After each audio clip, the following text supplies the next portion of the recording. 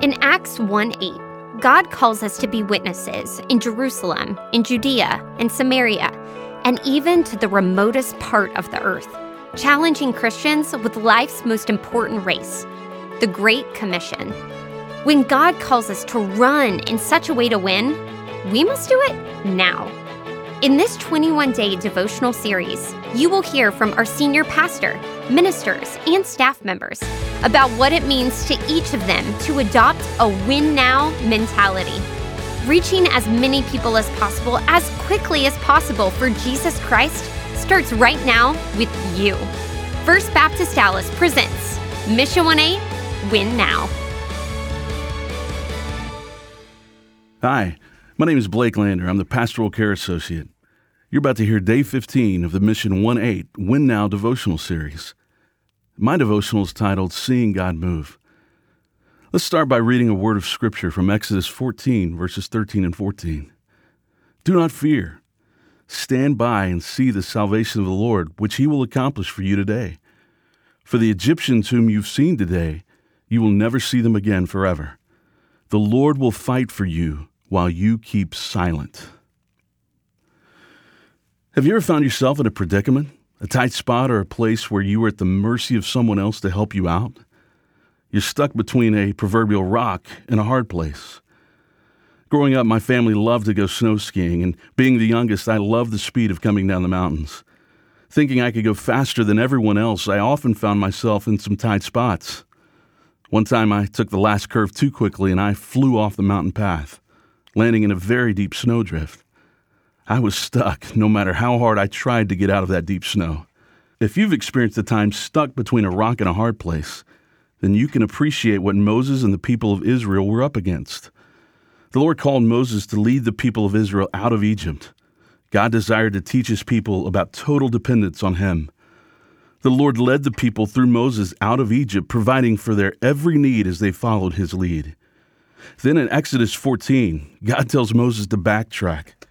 God took the people to a dead-end street. Militarily, it was the most vulnerable place to be. Why would God do this? Because God wanted to fight the Hebrews' battle for them. All their lives, they'd been fighting their own battles. And maybe that's where you've been or where you are now.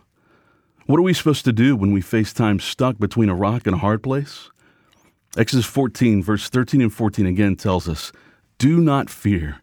Stand by and see the salvation of the Lord, which He will accomplish for you today. For the Egyptians who you've seen today, you will never see them again forever. The Lord will fight for you while you keep silent. God gave 4 powerful commands to the people at that moment. And here's what we should learn from it. Don't fear. Our first response is fear when we face change and uncertainty. Ours is a world that thrives on fear, and chaotic times seem to drive us to fear. Yet God, throughout His Word, tells us that He will never leave us or forsake us, and that God has not given us a spirit of fear, but of love and of a sound mind. Stand still. Don't move. Don't try to fix anything yet. Don't start running because you don't know where to go. Watch. See what God will do. In your hurry to control things, don't run ahead and miss the mighty hand of God. And keep silent. The Lord will fight for you while you keep silent. God knows your situation, and He's waiting for us to hand it over to Him. All of us have faced a Red Sea moment at some point in our lives. I have learned from my walk with the Lord that during those times, it takes tight places to break lifetime habits. Why does God sometimes lead us to dead ends and tight places? Because it often takes those tough and tight spots to break us free from those areas of our lives that for far too long we've been trying to control. Sometimes for God to break through and teach us some lessons about who He is, we have to be surrounded with no escape route. The only places to look up is when we're surrounded on all sides. Many of us have to come to the end of what we can do before we can see what God can do. Because if God is going to get the glory, He must do the fighting. That way, when He accomplishes the victory, all the applause, focus, and glory goes to Him and how He is leading, guiding, and providing.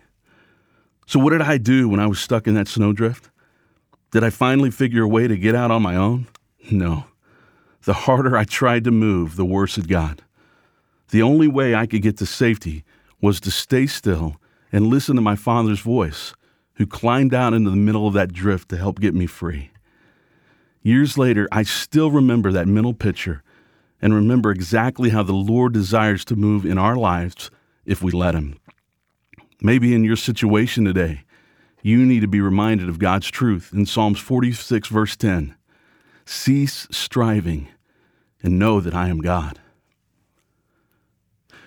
As you go about your day, here are a few questions to reflect on. What can you do differently the next time you find yourself stuck between a rock and a hard place? What area of your life do you need to cease striving and let God take complete control? Here's the challenge I want to leave you with. Think back over some moments in your life and remember the times the Lord came through. Remember and write those moments down to remember God's faithfulness.